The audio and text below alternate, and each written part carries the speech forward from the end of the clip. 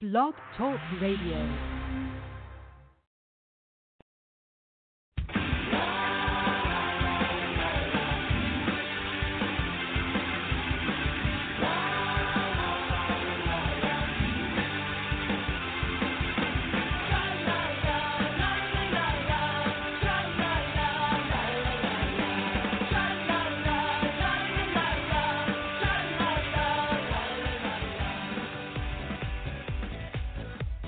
Welcome to the Left of Str8 Show with your host, Scott Fullerton, as we discuss everything under the rainbow sun, from LGBT issues to foodies, entertainment to books. Join us as we talk to some of the most interesting leaders and celebrity LGBT guests and allies on the internet. So grab a cocktail, it's always happy hour somewhere, and enjoy the show. Now, here's your host, Scott Fullerton.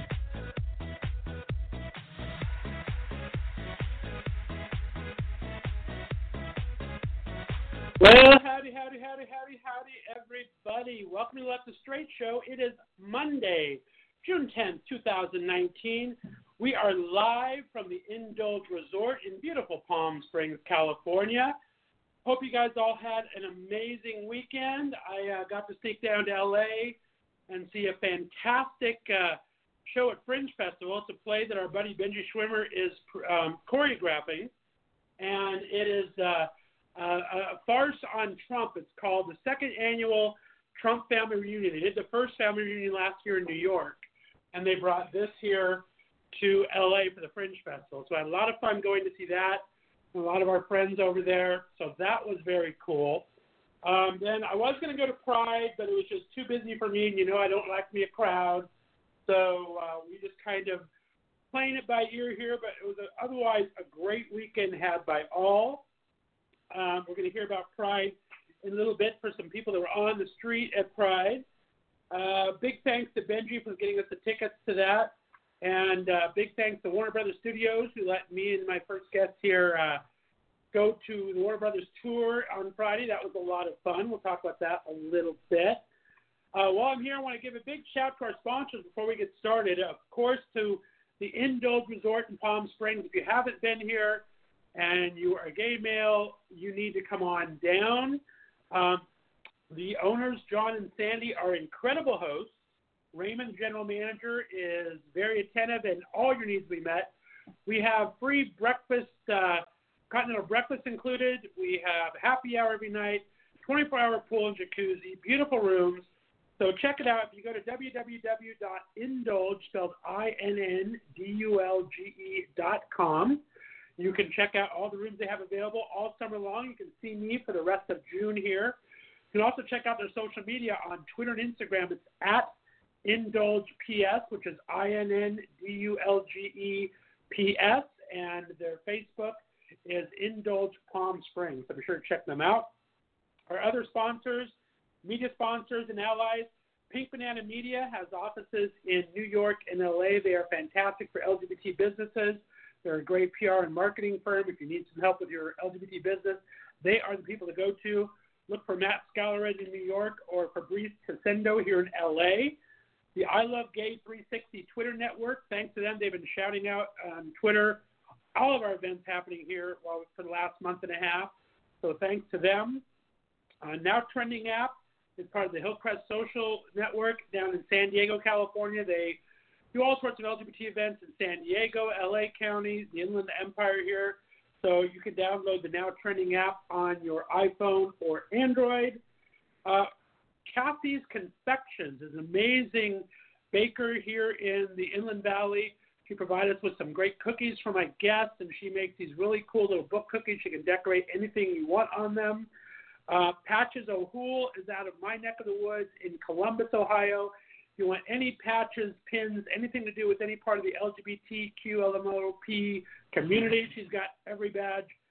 Mail, you can look her up under Patches O'Hoole, OHUL, online or on Instagram or Facebook. CBT Candle out of LA and Travis Hunt Productions in LA helped put our gift bags together for all my guests on this trip. So big shout out to them and all the things they were able to do. And Embroidery to You out of Las Vegas. My good friends Dennis and Zoanne, friends since kids. made my gift bags and embroidered the Left of Straight logo on them this year. So a big shout out to them. If you need any embroidery needs, they will do small runs, large runs. Look them up on Facebook, Embroidery, the number 2 YOU. So thanks to all of my sponsors for sure. Our restaurant of the day, you guys can't see us, but we are enjoying a little bit of Thai smile here today. Amazing Thai and Chinese food. 100 South Indian Canyon Road here in Palm Springs. They're open 11:30 to 9:30 every day. They have a loyalty club. They have a happy hour from 2 to 6.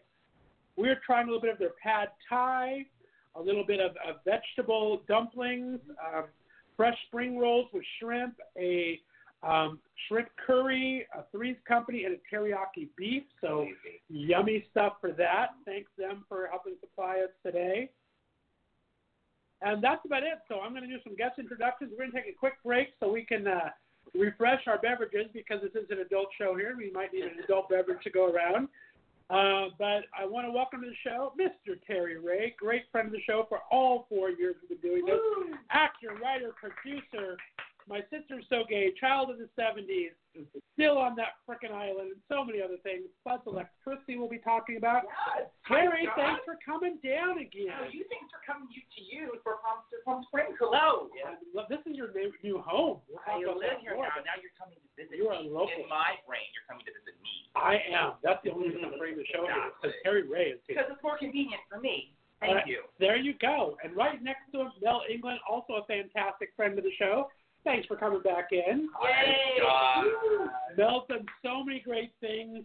Best day ever. Ron and Laura Take Back America was just on Amazon Prime. Amazon Prime the other day. I saw it last month. Oh, yeah. So, yeah, I love watching whatever I can. A great farcical. In today's day and age, you laugh about this kid. You got to look this up on Prime. That 70 show as well. Such a great HIV and LGBT activist. Thanks for all you do, buddy. Appreciate you coming back. Thank you, Scott. We're Great to talking be about here. electricity. There's a lot of electricity to talk about. A lot of electricity to talk about. Tommy Grassi, I haven't decided if you or Matt Stern from Canada get the farthest away award, but thanks for coming all the way from beautiful downtown New York. We appreciate you coming down. Oh, it's great to be here. Well, in person finally. There you go. We get to meet in person. Tommy and I spend a little time this weekend together. Tommy is a producer, a writer, and an influencer out of New York. He's produced such great things like the East Siders web series. He has his own blog, Chico71, where he talks about travel, entertainment, all sorts of great things. He's going to report us on LA Pride because you were here specifically for LA Pride this weekend, right? My leg is killing me from it. We will find out all about that. Terry's head is killing him from it. We'll talk about that one. We'll see what happens. Oh, my goodness. Hey. Wow. And last but not least, we have our good buddy Adrian Christian back on the show, singer-songwriter. Good to have you back. Thanks for coming in person for the first time. Amazing. Speaking of legs, it hasn't not remiss on me that I am the only one with my legs covered in this room. Those of you listening, but I'm going to show a little leg right now. There you go. There you go. Ooh, it's sexy though. Let's start that Instagram feed. It's going to be fun. Finally, look out. Rolling off the resort, taking over. I was afraid. I swear. Adrian is an amazing singer and songwriter. One of the very first Christian pop LGBT singers. We'll talk about that one more when we talk about last time the show. His All Consuming Fire was an amazing piece of work. He has a new album to talk about very soon. His mission tour took him all over the States. And he's just back from important work in Puerto Rico, so we're going to talk about all that. Welcome to the show, my friend. Thank you so much. It is going to be a fun time had by all. We have our good friend Jordan as my intern hanging out over in beautiful Northeast Ohio, running our board. I want to say hi to Jordan. Hi, Jordan. Hi, Jordan. Hello, Ohio. Hey, Jordan is my gorgeous intern out of Northeast Ohio, goes to school in Western Pennsylvania. I got such a great group of interns. Guys, you can't believe this. I advertise for interns for free. I'm not going to pay them nothing, but hopefully they'll learn something. I'm learning something from them. I have Jordan, who is a lovely college student, amazing graphic design artist, full-fledged ally of the community. Wow. We have Taylor that has 2 moms and is an amazing ally of the community, has her own web channel. We have Ashley, who is amazing, out and proud black lesbian out of Pittsburgh, that's going to have her own amazing show very soon. Good. We have Chris McBride, who's an amazing ally to the community. And then we have Audrey, who is a transgender woman who has her own YouTube channel and everything. So amazing work. Wow. It's just such a diverse group, and they're working for free, so thank them. Thank you. Love them. But hopefully we're learning something from each other. Jordan's done some amazing graphics for us already. So, Jordan, we are going to refill the cocktails here.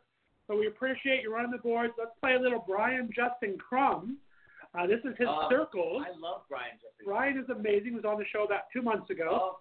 We'll play those Circles, refill our cocktails. When we come back, we're going to have a couple of group questions for all of my fabulous guests here.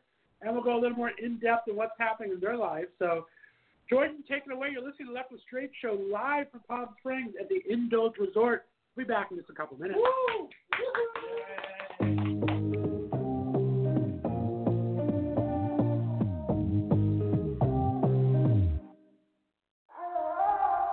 Maybe I should just keep running.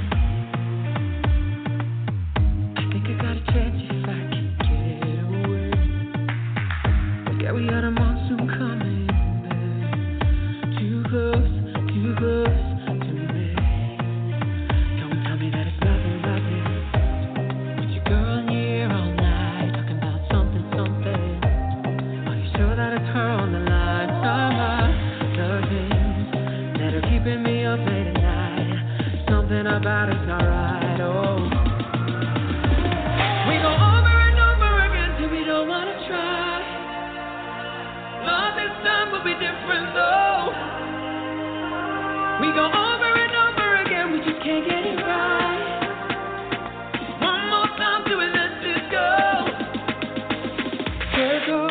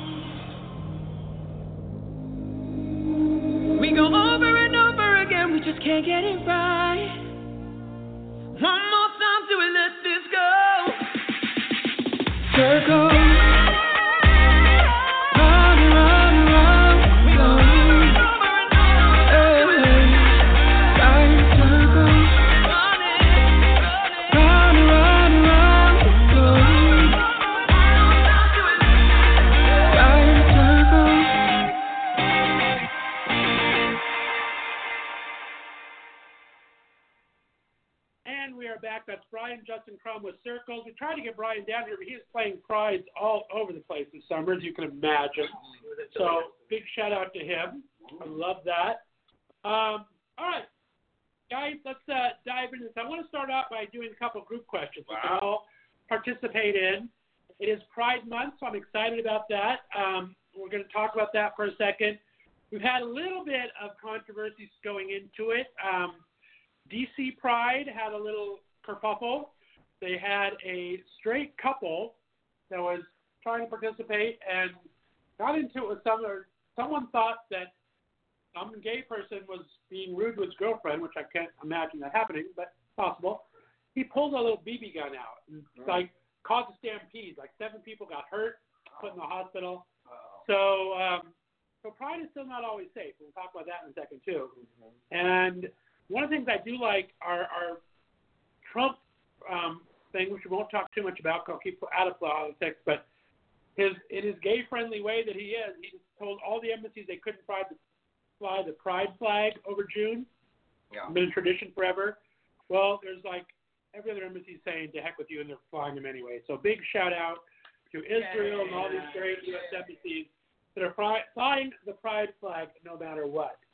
My question to you is, for Pride Month, share with when did you first come out to yourself, and what does Pride mean to you?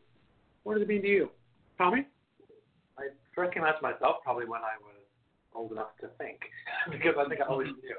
And I just didn't verbalize it right away, because I don't think I understood what it was at first.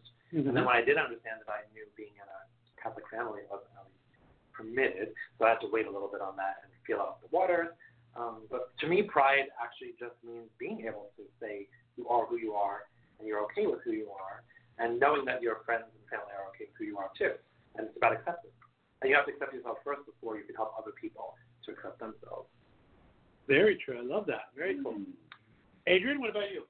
I feel the same, very similar, is that I never felt like I was in the closet. I've always been clear with myself, because I grew up in New York City, grew up in the theater. I was around a lot of young gay people, so it was always, so there were gay people in the theater?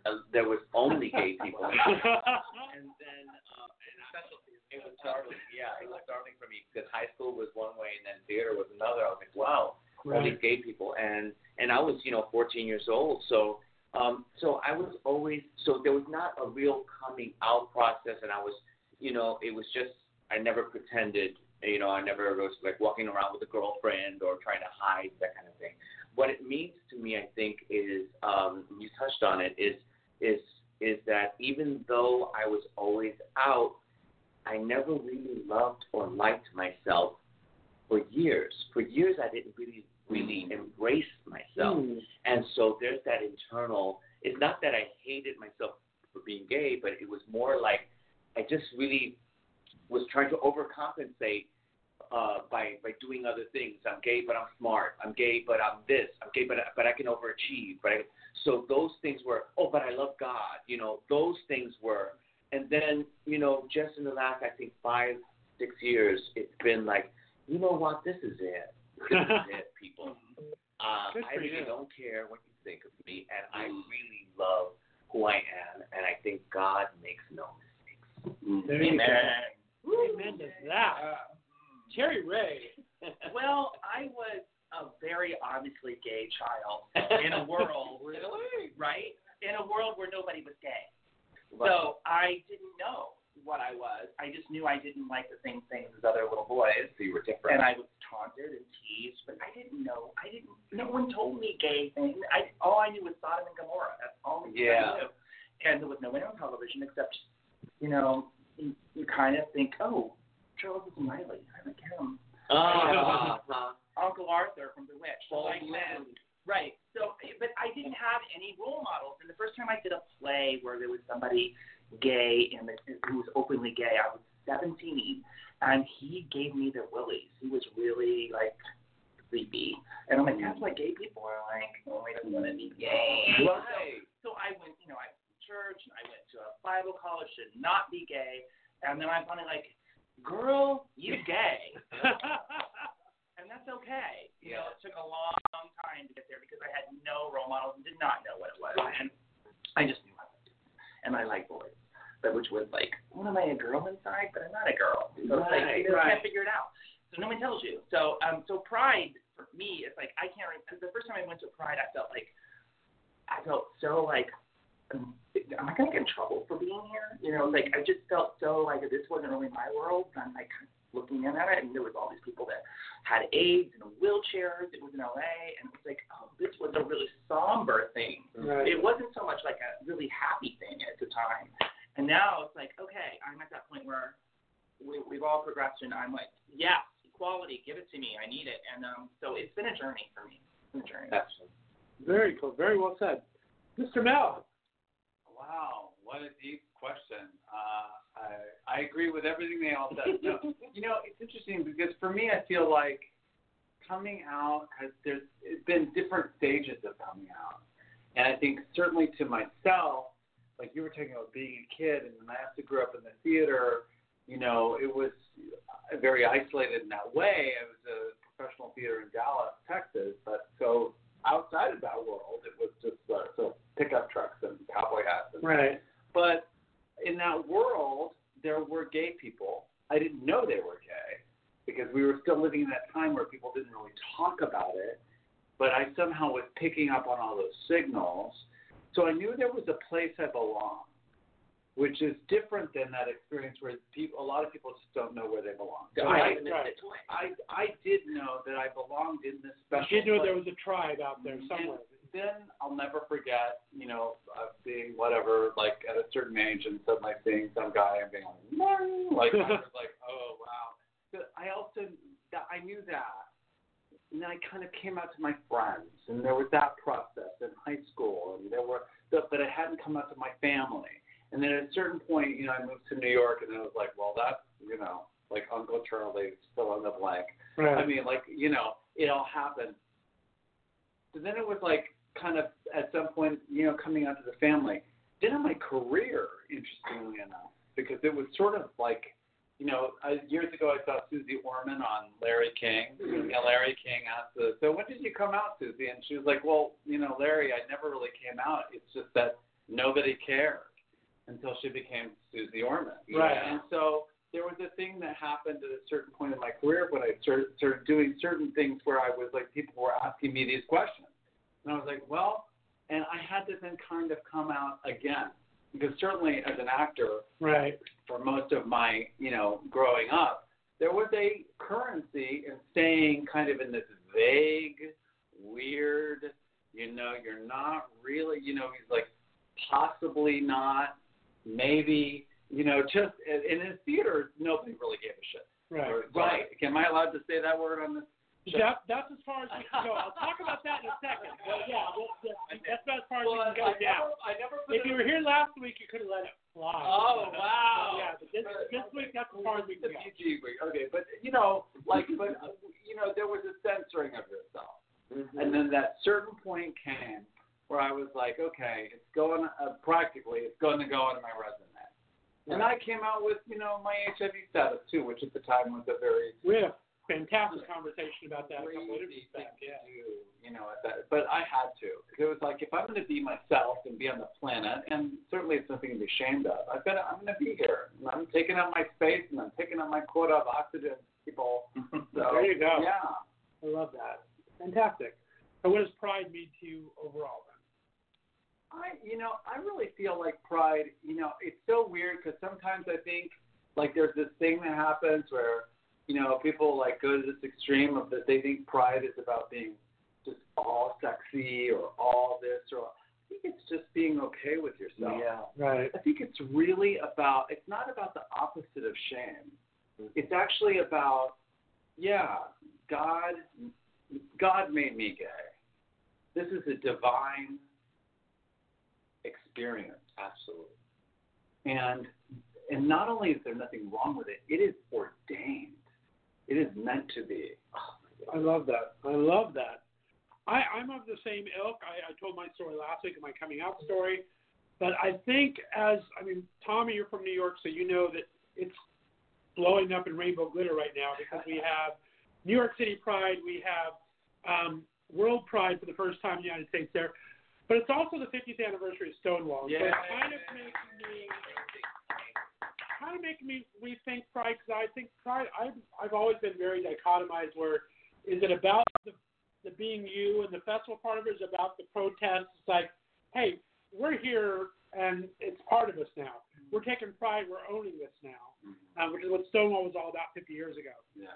And especially when we get into today's administration where things seem to be going backwards again. Right. It's time to start owning that power again and maybe being a little more protest oriented. But I like what you guys say. I think pride is about yourself. It's a personal feeling, and I think that's a fantastic thing to talk about. So great discussion. If I may add just that it's the 50th anniversary. The silver lining is it's an opportunity for us to share with the kids, and the kids can say, "Oh, what happened?" And because for the last 10 years, I think also or more, people have been ignoring or forgetting. But it's to remember that exactly what it was all about. Right, and I forget it every time, so I feel bad. Listen to last week's show, but they're making those 2 permanent monuments to the actual trans and women activists that were part of Stonewall that never get recognized the first 49 years, but now they're getting permanent statues this year, so that's pretty exciting as well. And I think, just to that point, I think there is so much about mentorship. My mother just called me recently talking about a friend of her really religious friend of hers. Her son came out to her. He's a teenager. He's African American, very homophobic family, and there's a part of that community that can be highly, very sensitive about that. And so she came out to him, and so she called me for advice. And so I was just talking to her and saying, how great it was that she was being that for him, and because I said you could be saving his life. Yeah. And it made me put all the experiences I had in context. Those guys at Uncle Charlie's or whoever I was hanging out with, or the guys at the march in the 80s or whenever, they were showing me, hey, there is a way that we can exist here. You can live a life. Right. And we're taking up space, and we're not giving it back. I love it. Absolutely love it. Well said. I guess we should talk about it very briefly, but I don't want to give it much oxygen. But what are our thoughts about this stupid straight pride happening in Boston? Have you guys heard about that? Absolutely ridiculous. Formed by 3 people, one of whom is gay. How self-hating can you be in that respect? And they just named their grand marshal, that Milo Yiannopoulos weirdo to begin with, is now their grand marshal, who's that alt-right strange person to begin with. They call him Marshall or Wizard. Yeah, exactly. Good point. Well, what a dull parade that will be. Yeah. That's number 1. The dullness of it. And the flag going to be white. And number 2, and B, it's like,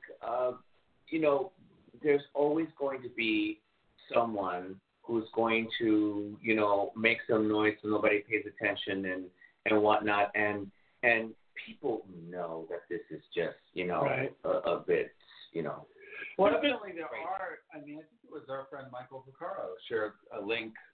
I didn't read the article. I admit it, but that there were some connections between some of the founders of this march in Boston with white nationalists. So I think there is a political agenda there that is just about.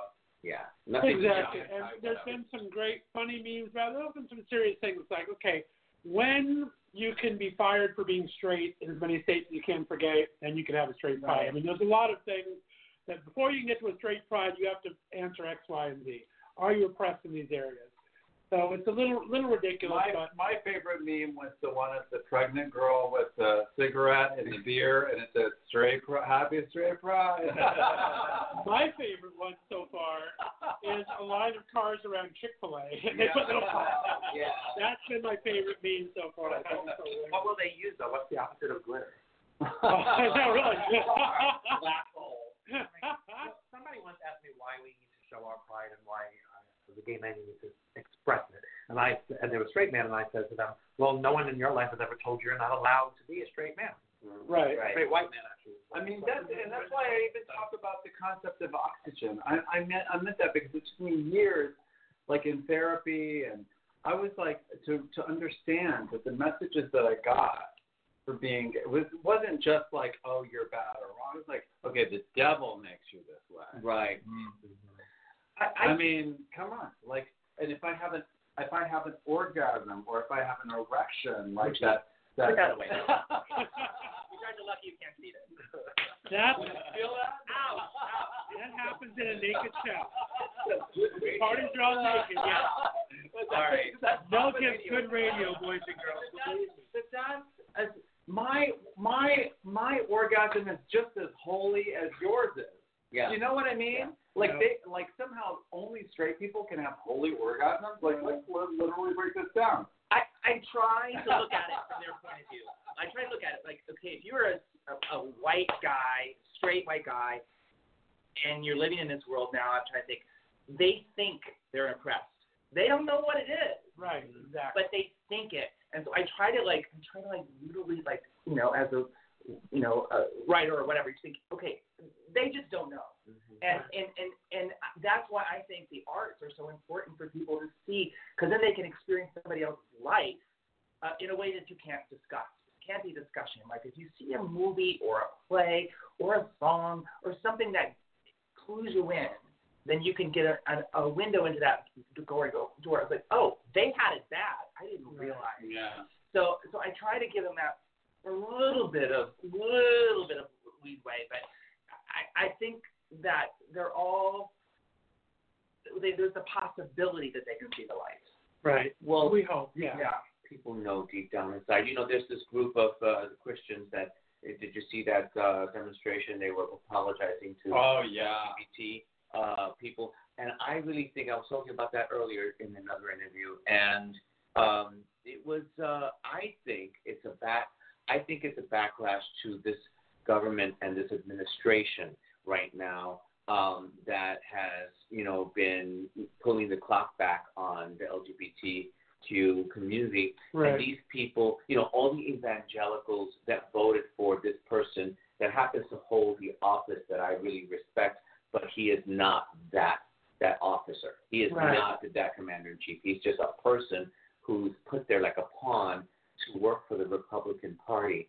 So, in my opinion. But what I think is that these people, these Christians that did this demonstration, it's kind of speaking to a backlash because they know that all those evangelicals that voted in the last election are in hypocrisy. Right. And so it's them saying, we know this, we see you, we know this. And this is a little glimmer of light for everyone because we're all worn and tired of the same game being played. Right.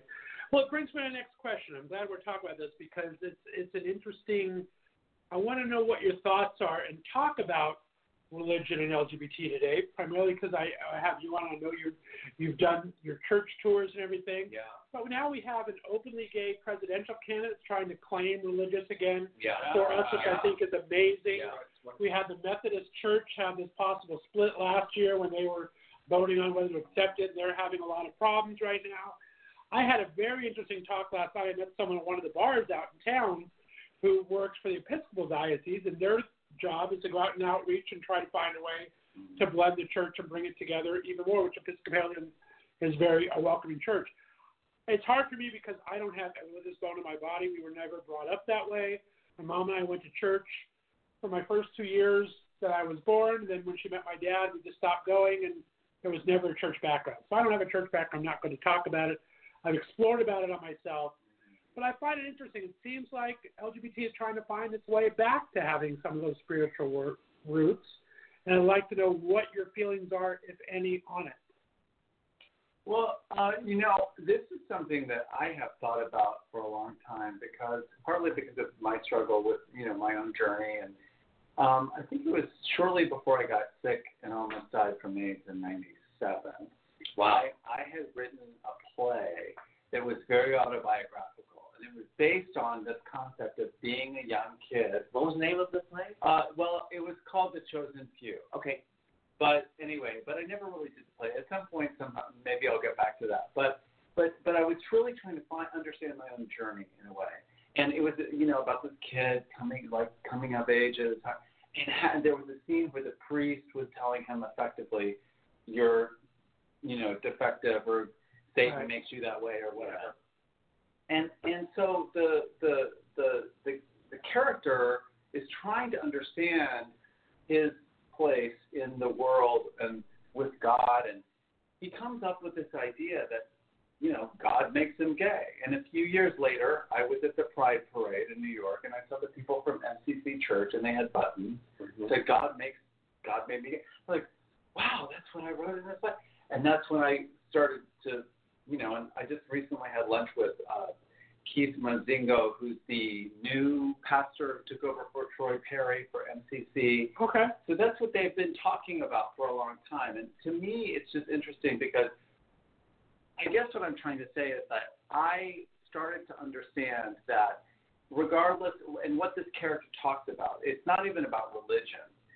It could, like, God could be, a set of circumstances that happen in your life. God could be, an organic process that happens through DNA.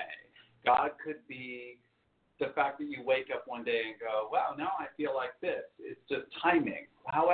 Whatever your concept of whatever we call God is, it's just the fact that I exist. I think, therefore I am, Descartes. And the fact that I exist and here I am, I'm gay, that is fundamentally a First Amendment belief. It's a spiritual belief that I have the right to exist and be gay, and God made me this way. And I was exploring that because I felt like our community was so caught up on behavior, and we were playing into the hands of our political opponents. Right. Because it's not about behavior. It's about identity. It's not about, somebody could be gay and never have sex again for their whole life. I mean, I would pray for that. I'm trying to have that. We'll have a 1-800 number for Terry at the end of the show. But I'm just saying, it's not about physical behavior. It's about a spiritual identity. That's my feeling about it. I love that. This is a really important topic to me because, I was raised in the church, and it was, a very huge part of my life still is. And I could not come out because the church made me think there was something wrong with me. And if I was to come out as gay, that meant I was wrong. And it was a long, long journey. I went to Bible college, or, I can't be gay. And finally, I just matured to the point where, you know what? I was made this way. God made me gay. And he loves me. I got to love myself. And so I came to the point where I came out at church, which was the last frontier for me. And I went to this church for 32 years. Wow. And in Hollywood with Ali Yankovic goes there. He's a wonderful guy. He is cool. Yeah, he's great. So I was a song leader at the time. I had been a song leader for a long time. And I didn't really care about being a song leader. I just was a song leader. And they when I told them, I wrote them this letter. I'm like, okay, this was important to me. It's like, if this is a sin and it's an ongoing sexual sin, right? Then if we go by what the Bible says, that everybody here that's divorced is an ongoing sexual sin. And everybody, everybody who's gotten a second marriage, you're in an ongoing sexual sin. And I pointed this whole thing out. I just had shrimp and You have an ongoing sexual sin for a lot of reasons. I don't know how to get into that. But I did it. I just laid it out there, and I did the facts. I was like, okay, if this, you're saying this sin is worse. That's what you're saying. So they wrote me back, and they said, you know what? You're right. We accept you. We want you to stay here. We don't want you to leave singing anymore. And then I was like, I don't care about that. And then I was like, wait a minute. No, because then you're saying it's a worse sin because I can't be gay and leave singing. So no, leave singing or I go because you're treating me different, and I will not be treated different. And I was the song leader, and they treated me like, and I thought, you know what, you have to be Good first. for you. That's you so have awesome. to be the first. I love that. Yay. Adrian, what's your experience? I mean, you have a lot. Now repeat the question exactly. Yeah. Well, what do you feel is the state of religion and LGBT right now? Because, like I said, it's taboo for a long time. We had Pete Buttigieg, who was like trying to reclaim it for the entire left, not just for LGBT, but just trying to bring it back to the political spectrum. What do you feel is the state of religion? Well, Mel and I know a lot of the same people. I've known Keith for 15 years. I've known him when he came the first time around to LA, and when he was a pastor in Baton Rouge, Louisiana, and I sang for him over there years ago.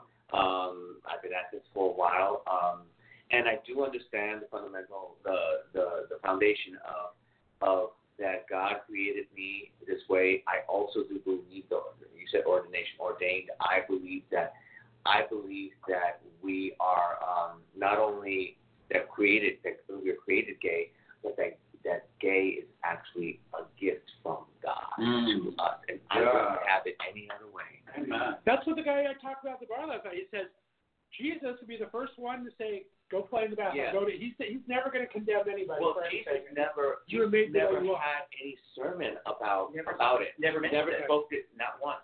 So I know that this is a discomfort for people who are uncomfortable with themselves, and they are projecting onto other people, and that's what this other straight parade is about, all these other things, that they're probably, latent homosexuals themselves.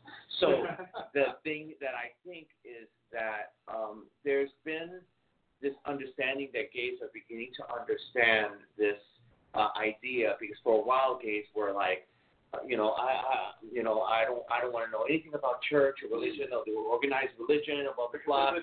I'd rather be an atheist. Exactly. And so, and then I tell them, well, that was people. That was not you and God. God didn't do that. So my relationship with God has always been my relationship with God. As far as where I think the church stands today, and I think that even the Pope, the current Pope, is beginning to open that door a little bit by having some inclusion and having people think about these. So it's slow. And then as far as the gay churches are concerned, I just came from Puerto Rico, and there's an MCC over there, and we joined with them over there, and we put on roof panels on people's homes all over, so that we had a Facebook fundraiser. I raised over $9,000, and and this was an idea that it just came out, and so I got with the church in North Hollywood. 5 of us went over there, and we did this, and we joined with the church over there. I found it interesting that the church over there, I haven't been to Puerto Rico in 25 years, and Puerto Rico is a territory of the United States, and they're Americans. And so even though there's a little lag, there's like a little bit, it's a little behind. So there were people, a couple of guys, I didn't know they were a married couple, and they were helping us with the roof, and the two guys that were married and were joking with us and everything else, and then I found out they were married, and I said, well, how's it been here? And he said, well, we actually took a break from going to church for 6 months because when we go to church, people talk about us. They talk about us going to that church. And I said, it shouldn't matter. You have each other. You have God, your relationship with God. And if they're talking about you, and I know it's a smaller town, you don't really need them, and they're not really. And the more you own who you are, the more people will respond to that. To you owning yourself. Love that. Yeah. That's important. So that I feel like it blew my mind that still goes on over there. I was bullied as a child over there in Puerto Rico in school, in the 5th grade. So I went back after all these years, and so my answer is that it's a slow progression. Very well. Any insight or anything? I went to Catholic school until I was in 8th grade. But I have to say that in my adulthood, I kind of separated religion and spirituality. And I feel like your relationship to God is energy. We have energy. Yeah. So it's about energy. So if I'm in the world and I'm creating good energy, and if I leave you feeling better than you did when I met you, or better than you did before we had lunch today, if I can give you good energy, if we can give each other good energy, I think we're learning it's all about the energy. So I believe in God. He has energy. I believe I have energy. And so it shouldn't have anything to do with who you are, what color you are, what sexuality you are. It's about putting good energy out there and keeping that good energy going. And then you know who you should be with based on the energy flow, and it feels good. I mean, it doesn't matter, not sexually, it's just in the world, just putting out the best energy you can. And I need to help you with this one, I'm sorry. If you say God is one thing, and you say God is another thing, and you say God is another thing, it is not for me to say that any of that is wrong. I think you're right, and you're right, and you're right, because God speaks to each of us in our own ways, in the way that we can understand and comprehend. So I think that's important for the listeners to get to, is that it's very important for us to respect each other and how we see God. Can I also add one thing? It's just that when I was, so a lot of people would never guess, but on my mother's side, I'm Navajo and Pueblo, right? Oh. And Spanish, right? So years ago, I didn't understand her story and my story and the origin. I did sort of this solo show about my mother called Navajo Memoirs, and I worked with a Navajo holy man. And in the process, I started understanding more about general Native beliefs, but also in the Navajo world. And, in that world, you called it God. The spirit that created the universe is male and female. Mm-hmm. Mm-hmm. And then actually masturbated itself into creating the first human. Wow, okay. Okay.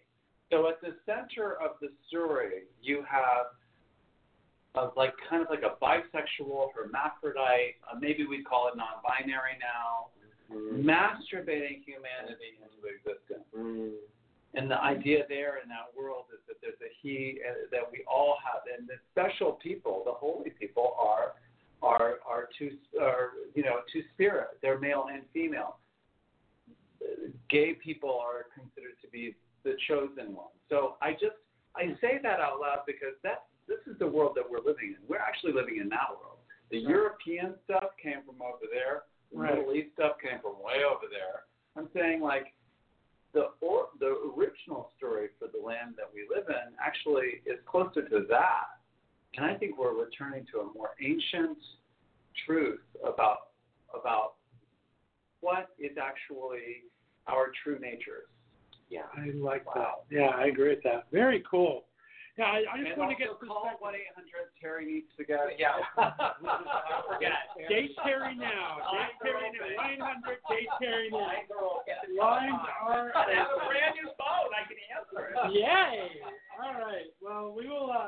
I was going to whiplash us again, going from State of Pride to Religion back to the Tonys in theater, but let's take a little break. Now we're talking. People can get a sore neck from that. So, George, why don't you go ahead and lead us into the song? We're going to play a little Hayden Joseph. This is different. You're listening to Left of Straight Show right here on Blog Talk Radio, now iHeartRadio. We're going to talk about that when we get back. Play us away, Jordan. Thank you. We'll be back in a couple minutes.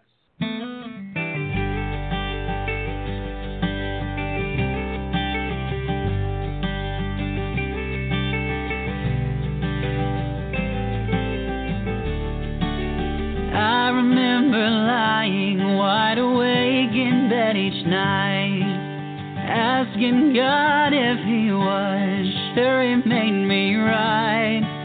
I don't like the things they like, and I don't play the games they play. I don't sing along with their songs or see anything their way. I wish I had a moment with a younger me to tell him different ain't a bad thing to be.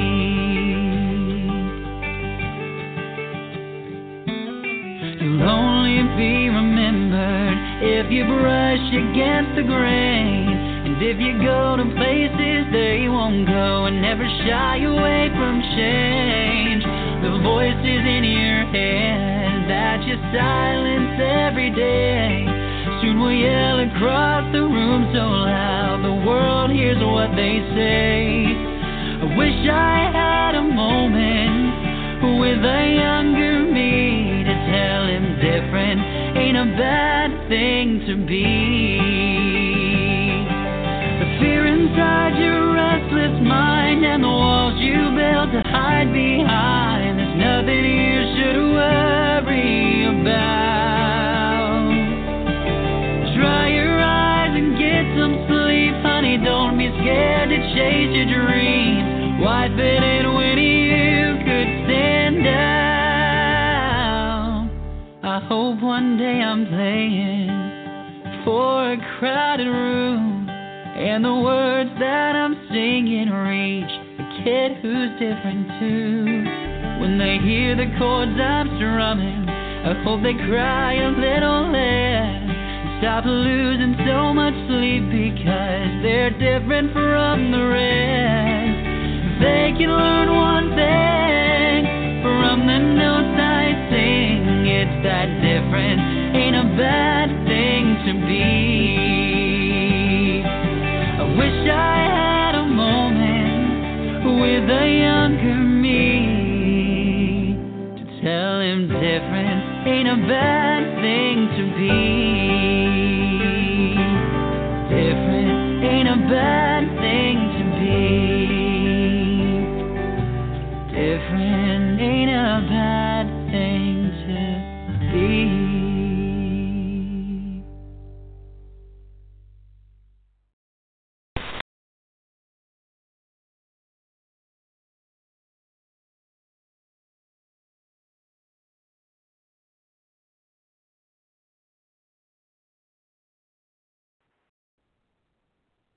All righty, guys, we are back. I have the pleasure today of talking four great friends of the show. Welcome back, Tommy, Adrian, Terry, and Mel. We're doing some open discussions here. I want to go in. We had our gay 4th of July Christmas everything rolled into one with the Tony Awards last night. Yeah. And she never forgot. Yay! I only got to see the last couple seconds of it because I have to be honest, I was in the hot tub most of the time. But let's talk about. We have Electricity Play we're going to talk about in a little bit. Tom, you get to a lot of theater in New York City. Let's talk about the state of, that's always been the safe place, right? Let's talk about the state of gay now. Is it any different? It's always been a real safe place. Is it a safe place? Am I wrong on that? Let's talk about gay theater right now. Is it, where's it at? What's your feels like? You guys are bringing something to New York. You have a lot of friends that do LGBT in New York. Talk about this a little bit. Give me a little insight into what LGBT New York is right now for plays. I don't know if there's a differentiation anymore between it. I think all theater is pretty much LGBTQ friendly and inclusive. And I think last year we saw Afterglow, the play, which was about a throuple, a gay throuple, and it was accepted by everyone. It was extended 4 or 5 times. So, people were going to see it, and it couldn't have just been gay people that were going to see this play. So so much. And now there's one called Safe Word, which has a non-binary person in one of the characters. So I think it's becoming a lot more mainstream in the theater world. Yeah. Also, the prom, which a friend of mine was but it's, literally about a gay kids that want to go to the prom together, or a lesbian couple, actually. And how amazing that there's a Broadway musical about that. Yeah. It's incredible. Yeah. Yeah. I'd like to see more movies happen again, because there was a time when there was a stream of movies or hit movies that were happening, not even the big ones, but even the smaller ones like Jeffrey or, something, like in that time period, who's in the 90s, Trick and a few others. So it would be wonderful to see that kind of extend out a little bit. But we've had improvements on television in the last 20 years. Television has really brought into Ellen and Will and Grace. And Will and Grace, being rebooted is a testament to that, and I think it's equally great, if not more. It's because it's so intelligent and it speaks to today. So it's got relevance. I think it's really a great thing that's happening. I think that we're all of us artistic creators that we are in this room, we continue and we thrive and we go forward, even despite the fact that at the moment we happen to have an administration and a government that is trying to take away the rights of a transgender in the military or a gay person, and one by one saying, oh, yes, we approve gay marriage or happy pride, but yet behind our backs they're doing these things to take away the rights one by one. We know this is happening. We know a game is being played, but we're not being affected because the door's been already wide open and we're moving forward regardless. We don't need their permission. Right. Did anyone see Booksmarts yet? No. What is that? I want to see it. It's Olivia Wilde directed. It's her directorial debut. Who's an amazing actress. Yeah. But the thing I like about it, it's been getting great praise. It's got on Rotten Tomatoes. Really? Wow. But the thing I like about it the most, it has a fully formed out lesbian character in it. And, so many of the movies is all coming out stories. We have the love songs. Yeah. They're good movies, but they're all coming out over and over and over. Yeah. This is actually a fully realized lesbian, just the way it is, just part of who she is. It just happenstance of who her character is in the movie. And I love that we're kind of getting to that now and talking about just as is. I mean, the theater community's always been ahead. TVs, movies are starting to come ahead. I'm a huge comic geek, and the Arrowverse on CW has open gay characters all the time. Right. I'm a little upset they're all played by straight actors, but But yeah, that's just exactly. So I have a question about Broadway though. I can't think of we got the musical here, we got the musical The Prom, but it seems like all the gay actual Broadway shows have been revivals. Are they doing? Am I off Broadway is where all the new stuff. Yeah, but if it has a gay play made it to Broadway recently, a new one. Well, there is the money, right? Well, yes, it is the money, but there is what's also a revival, Burn Nest, which it's a revival. has a gay character in it. Revival. Everything seems to be revival, and that makes it to that level. I see. Pre-tried. Yeah. Tried and true. I mean, it seems like a long time since there's been a gay Broadway play. But not musical. I mean, we do need some more content on Broadway. We need some risk-taking. Yeah. Risk-taking. But, I do think the acknowledgement of TV and, it's really important and powerful. One of the, to give credit where credit is due, I don't think I always like what Ellen did, various people have done at certain stages now, what Pete Buttigieg is doing, sort of taking Right. But I want to give credit. Like, I think RuPaul has actually really taken the mainstream in a way and created a space where it's like, okay, we're going to actually, it's not just about drag. There's an embracing of gay and that sexuality. message that it's not about drag or not about gay, it's about the fact that we're all going through this thing that we're trying to, accept ourselves. Yeah. It's that universal message. Straight people in, Idaho are watching RuPaul and enjoying that. There's something about content, though. So you made me think about this.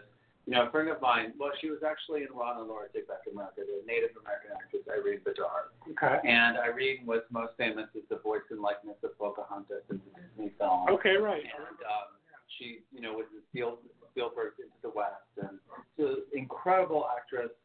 But, she often talks about Native American projects and talking about how, forever they've been stuck in a paradigm of what they call the trauma and the drama. And they want to move out of that and tell the new story so that they're not stuck in that old story. And I feel like that's kind of where we're at. We're at this place where we're just barely beginning to dust off the, and it may be a while still. But, can we just start telling stories of people that are just, living their lives? Exactly. Yeah. Well, I think a great example of that, too, is Dear Evan Hansen has been just enveloped by the LGBT community, and it's a straight show. Right. But, it shows that there's acceptance there. I think the LGBT audience is a big part of anyone who's an outsider actually is part of that audience. But I think the LGBT community really resonated with it a lot. Yeah. And I think there is a hunger for that type of thing. People are going to find that type of a story, an enduring story. And I think that's kind of little baby steps, as you're saying, not there, and I don't think we're close enough by any means. I don't know who's going to take the right, who's going to break through. We'll talk about electricity in a bit. Something like that would be amazing. But it's like we need to have people who are willing to take that risk and write the plays first. And then there's so many LGBT Broadway producers, kind of like the film, where it used to be closeted in the film. Everyone that made all these movies with the closeted actors were all by openly gay directors and producers behind the scenes, so would never admit to it. Well, historically, and almost a lot of the plays that we all think of, there were whether it was Williams or if it was William Inge or an Eichmann Cometh, Eugene O'Neill. There's almost always some character that you're like, there's some conflict around somebody that's not fitting in, and usually there's a gay element to that. I think that you can see that. So but again, that was charged in that sort of celluloid closet kind of place of like there's something wrong and something bad. So we're emerging, and it's almost like we have a new voice. I mean, I think what's exciting now for the kids, what they get to figure out is, like, if we're not going to be, you know, one of the things we often bemoan, those of us in a certain generation, is like, well, we're going to lose our uniqueness because we're no longer the outcast, we're no longer the island of misfit toys.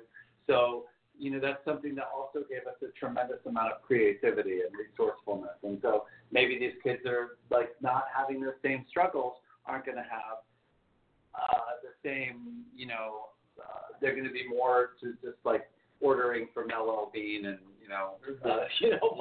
Right. You know, but I feel like there is an opportunity. I feel like, you know, to be queer, gay, whatever, it is a gift. And I feel like it's going to, where is that energy going to channel when we're not just having to fight to just exist? What are we going to do with that? I do think that even if we are not the outsiders so much anymore, we're always going to be unique because what we contribute to this earth is fabulousness. That doesn't go away. And you know, and if those straight people aren't nice to us, we're not going to make their houses lovely. We're not going to do that.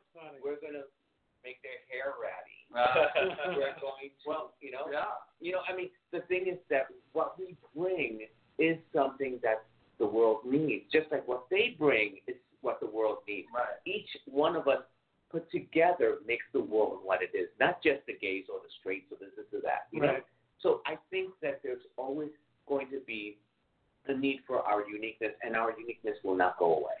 Maybe they should write a play about the Paul. Oh, because if you want, well, if you want to blend, that was a drag queen for blending, right?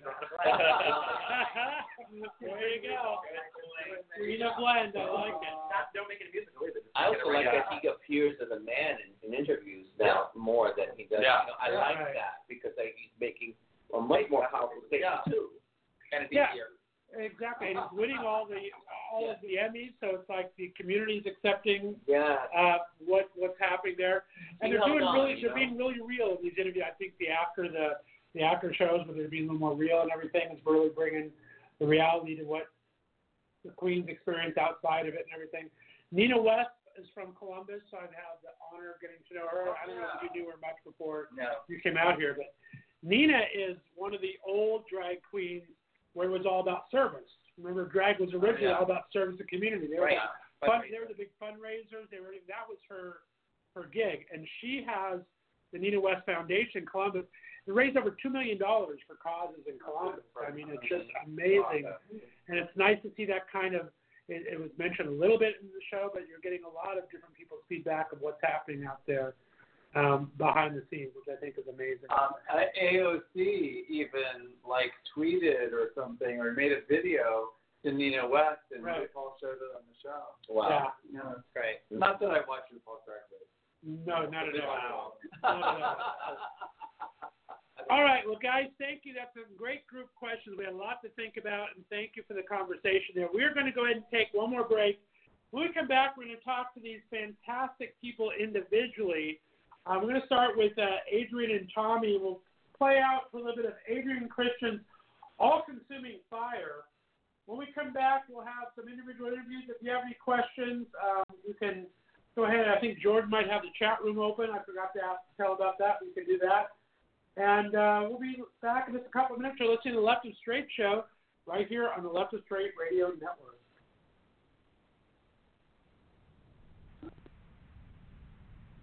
Never worry.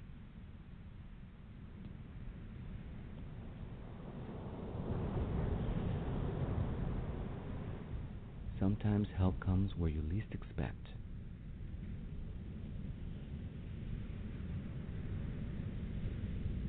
Don't worry. It's going to be okay. I'll see what I can do.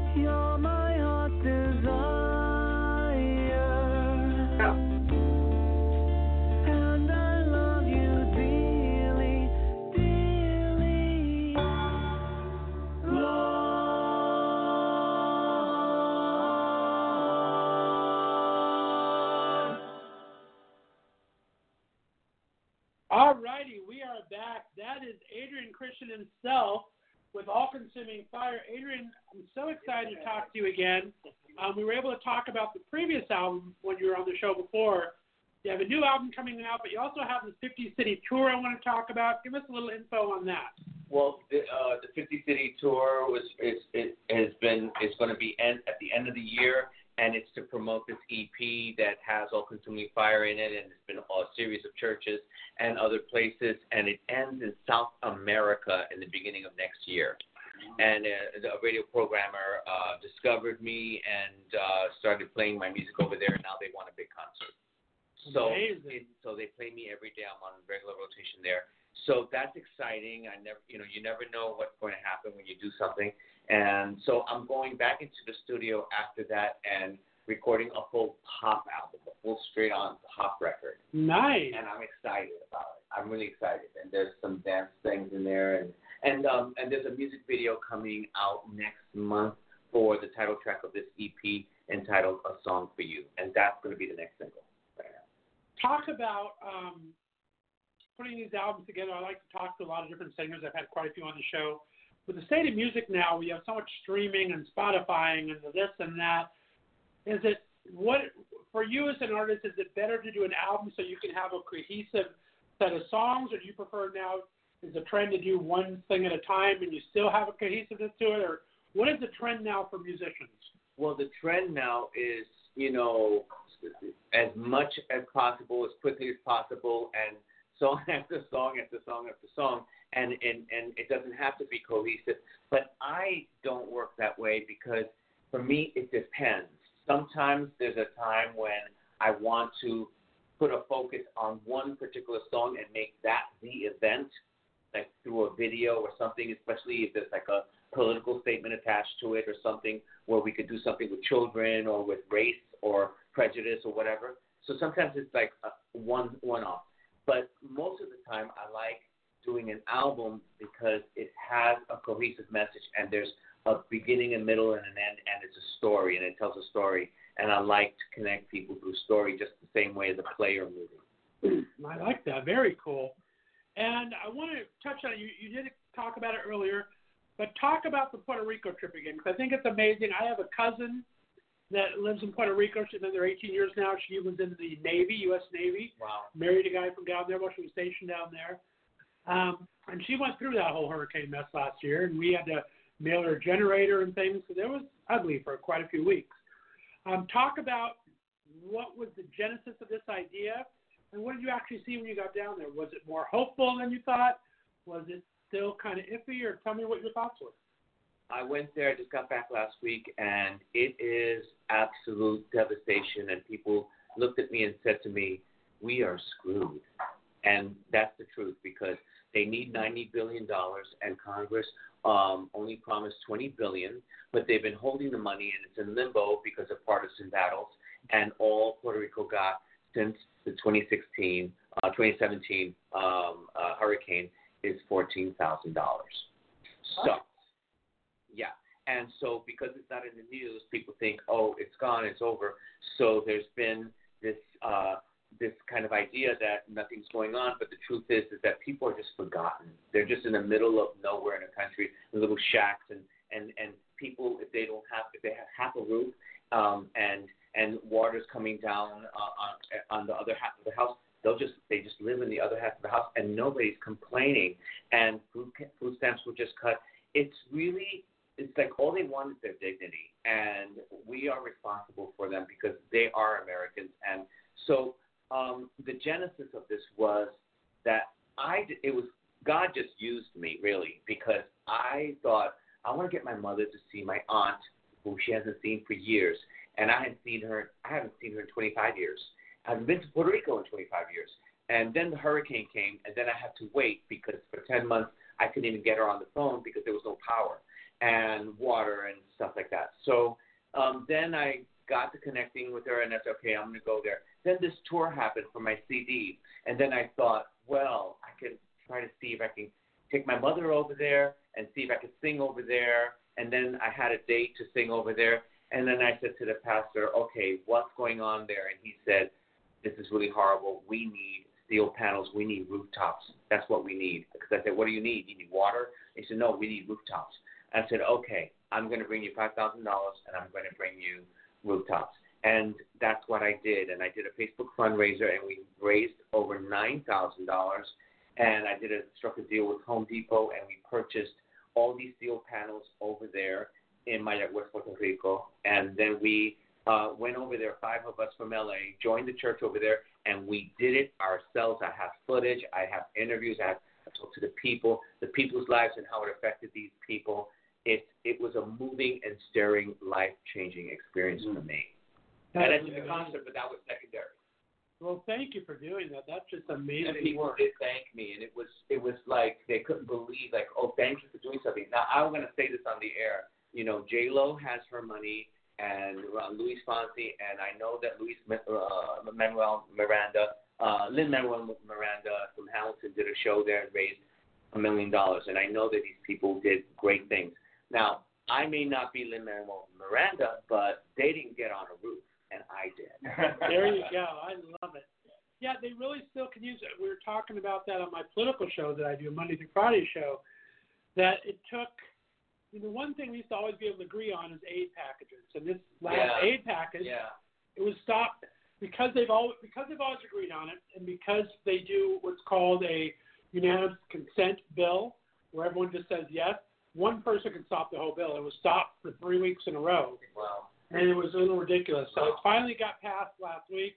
They still tried to cut money from Puerto Rico. Right. But it's an amazing thing. So thanks for doing that. Yeah. I appreciate that. All right, Tommy Garassi, thanks so much for being here from New York City. This is your how many annual Pride Festival going to LA? Coming to LA? Got to be at least 5 years, 6 years. And give us a Reader's Digest recap of this year's. How was it? It was probably just as great as last year. I think that we saw a lot of surprises this year, like Meghan Trainor brought out some drag queens to perform in the middle of her thing. Shangela came out and did her whole Beyonce set and things like that. So it was exciting. Whenever you go, it's always not about who's necessarily on the bill, but who they're going to bring with them. Really? That's a surprise. Because last year, Christina Aguilera showed up with RuPaul's people. Like drag queens came out, and you saw all these tall women walking out. And all of a sudden, there was a little trouble in the back. And everybody, no, that's not drag queen. She's too little. And that voice came out, and everybody was like, wait, that's Christina. Oh, my goodness. To be there. And then this year, there were people who covered in and showed up. And who was there from New York? We had one of the drag queens that was in the play that was about the Go-Go. We got the beat. I don't know. I heard it, but I don't know. And she sings amazing. She has an amazing voice. And it's like, to see her perform again. Wow. I didn't know she was going to be there this year, but I had just seen the play when it was before it closed. So, yeah, and we also had a lot of messages, and I saw a lot of camaraderie between people. I don't think it's anybody arguing or fighting or any of that. So, well, I was there. I wasn't there to hear your thing. I wasn't down on that. I saw a lot of the Gurney going around. Maybe you were on one. But still, call it for a date. Ray, wait a second. Don't still pay attention to this passed out thing. Call for a date. Exactly. That was the weird thing on his journey. It said, call Terry Ray right there for a date. In my defense, I was an accident victim. I fell. I hit my head. I was knocked out. That's my defense. What a gale. He was hoping to be knocked out, and he settled for knocked out. Hoping to be knocked out, settled for knocked out. What can we do? I was going to try. I really tried hard to go Saturday. Well, I didn't try hard. I really wanted to go Saturday. Tommy and I had a great day Friday. We had to go to Warner Brothers tour. We had to go to a great play and dinner that night. And then I was going to go spend the night with my brothers. I have a key to my brothers in Thousand Oaks. He's a Ventura County sheriff. And I couldn't get a hold of him, and I'm not going to sneak into my brother's house as a Ventura County sheriff. So I decided, no, I'm not going to do that. And so I drove home at like 5:30 in the morning. So I missed Pride, unfortunately. And you've just been traveling like a banshee, Tommy. Besides coming here, you're getting ready to go to Florida. You got to go up to Toronto. They brought Eastsiders up there. You're a producer on that. Talk about the show for those that have been living under a rock and haven't heard of Eastsiders, and talk about the Toronto experience. It brought me back to Toronto, which was nice. I hadn't been to Toronto in a while. And while I was there, I got to do a beer ad for Soul Beer. That was fun. That was a little added thing to the show. But Eastside has been going on for probably about 8 years now. It's only 4 seasons, but we take breaks between because we have to raise money because we're not big production. So we raise our money, come back. But we have Willem is in it still. Constance Wu is not in the 4th season coming up much because she was doing Crazy Vacation. But everybody else is back. Jay Rodriguez is back. Well, and of course Kit and John are back, and I'm actually in it a little bit this time. So I did a wedding scene where I was a guest, and then I got to do an extra in a coffee shop. I didn't have any lines in the coffee shop, though. I have some lines in the wedding scene, but I don't know if they're going to be in there. I'm still waiting. Get that SAG card, Jim. Get that SAG card. But we did. We premiered it in Toronto, so nobody had seen the 4th season yet. So we premiered 3 or 4 episodes that we showed them. And it's always great to see it with an audience because they aren't there. I saw the filming. I saw what's going on. I think it's funny. But then you see what the audience thinks is funny, and you see them realizing what you thought was funny, and even some things that maybe you didn't catch, they catch. And I brought a friend of mine who hadn't seen it because in Canada they didn't have it as long as we have it. So he hadn't seen much of it. And he said going in, he's like, I know if you're involved in it, then it's got to be good. And I know that it had 6 Emmy nominations, Daytime Emmys last year, so it's got to be pretty good. But after it was done, he looked at me and said, I'm really impressed with it. Like, I'm really impressed. Because I knew you were picking good projects, but I didn't think that you picked a project of this caliber yet. Very cool. That is awesome. When is it going to be released? It's going to be released to Netflix in the fall. I don't know the exact date yet. But we're going to do another. We're probably going to do Outset in July. Okay. They're releasing that date soon. And hopefully New York. And then there's going to be in Colorado, I think, too. But look at any of the gay film festivals. Look at that, because they're going to be trying to get to as many as they can. Very nice. We'll be on the hunt for that. And then you also have a new documentary you're working on called Growing Up in Hollywood. Talk a little bit about that for me. I got involved with that because of Aaron Schwartz, who is from Mighty Ducks. Him and his producing partner had this idea to go in and kind of delve into the whole history of people who grew up in Hollywood, people who made it, people who didn't stay in Hollywood, went to other things and did well in that direction, and some people who just kind of get lost in the middle of it. So I think they're going to do a few different people and then see if there's any similarities between them, if there's anything we can figure out, like why do people go this way or that way. Because when you're growing up in Hollywood, I think people have a lot of preconceived notions of what's going to happen to you next. And when it doesn't, you're left with that reality of what do I do next? Do I go, am I going to be a bagger in a grocery store? Do I get a degree in something? Do I go? I mean, some people, Alyssa Milano was really successful with her growing up in Hollywood. Yeah. She's used it to her advantage now because she's on a political platform. So she knows how to kind of maneuver her celebrity. But some people can't. Celebrity is kind of an entity on its own. Which always fascinated me. So when I heard they were doing it, I thought. Well, what was it, Webster? We lost about all the Webster kids. They were having a real tough time. Different strokes. That's it. Okay. It's a rough thing because as an adult, it's a rough thing. I mean, imagine being a child and trying to handle this and then dealing with, and also when you deal with failure in public. Well, not even failure, but if you deal with disappointment in public. I didn't get to the next level of my career, and everybody knows it. So it's also fame is so hard because I don't think people. I mean, I haven't experienced that on this level, but I have friends who have, and so I can only imagine being a kid, And the thing is that I didn't realize it until one day I was with a friend of mine, and I went into a restaurant, and I saw all the heads turn, and everybody in this restaurant knew who she was, but she didn't know anybody in that room. And so you think the famous person is the most powerful person in the room, but in reality it's the opposite. They're the least, they don't have, everybody knows who they are. And right. Vulnerable. Right. Very vulnerable. Yeah. In a fishbowl, you're always in a fishbowl. So any misstep you take in your life. Well, be a kid. Especially a child. It depends on how your parents are to you, how they react to your fame, how the people around you. Like you don't have that strength of age to be able to you have to have good people around you or else you're screwed. Oh yeah. You have to support system, everything. Yeah. Exactly. All right, and talk a little bit about Sins Unveiled. What can you share about that? Sins Unveiled is a thriller. That is a short film, and it's going to be start filming in 8 days. We just did a crowdsourcing for that. We also did a crowdsourcing for Stigma too. Those are done. We raised the money that we needed, and that's going to start filming soon. And that's with Matthew Davis. Okay. He's in that, and he's also a producer and wrote it. Very cool. You can see it on my website because I interviewed him too. So we went into like a lot of the history of that. Nice. Things to look at that. Well, Adrian and Tommy, thank you so much for coming down to Palm Springs here. I appreciate hearing your stories. I love Palm Springs, and it's great that you're here, and we appreciate you coming out to the West Coast. We love it. I'm just going to get all your addresses and couch shift my way from here. All right. Tommy's a Palm Springs virgin. Oh, yes. Wow. That's right. I forgot about that. Yeah. Call the number to pop. Oh, my goodness. We're going to have such hookups after this is over. Wow. Amazing. Yay. Fun. Thank you so much, Scott. All right, Jordan, give us a U-turn on this. We're getting ugly down here. Let's go ahead and play out. We're going to play one more Adrian Christian song. We're going to, which one did we have queued up? Oh, okay. We're going to do His Eye on the Sparrow. I like that one. This is going to be Adrian Christian one more time. When we come back, we're going to do our last interviews of the day. We're going to bring my buddies, Terry Ray and good old Mel Lindgren here. Lots to talk about. You're listening to the Left of Str8 show right here on Left of Str8 Radio Network. Take it away, Jordan.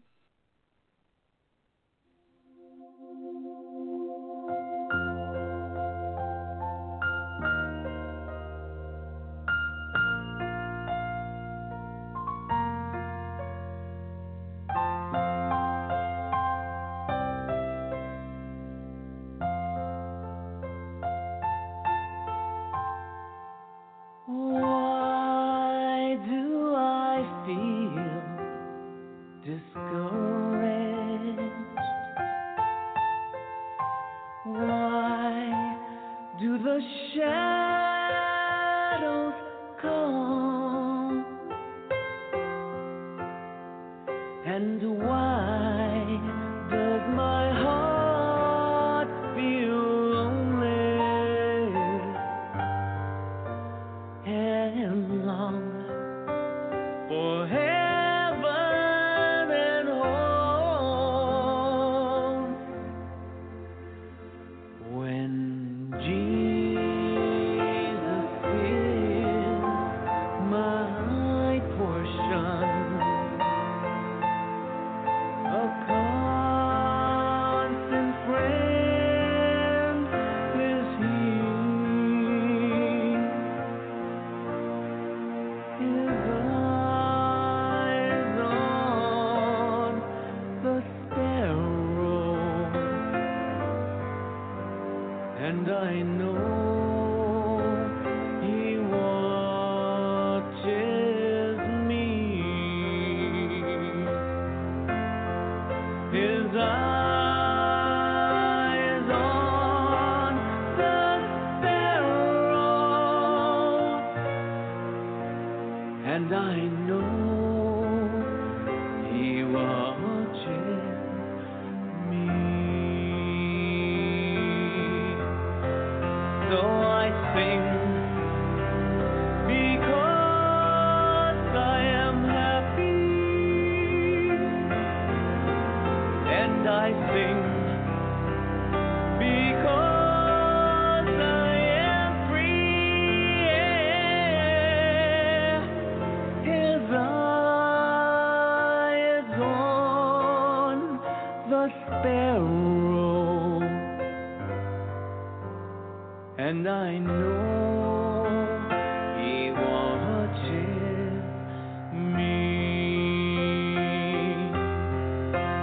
So I sing because I am happy,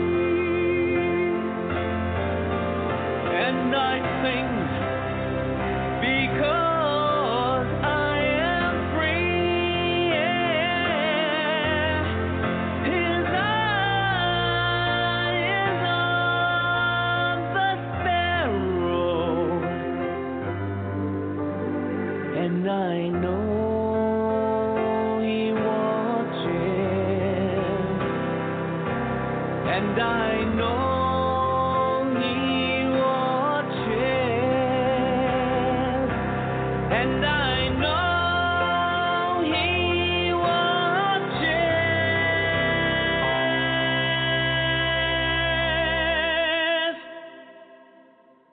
me.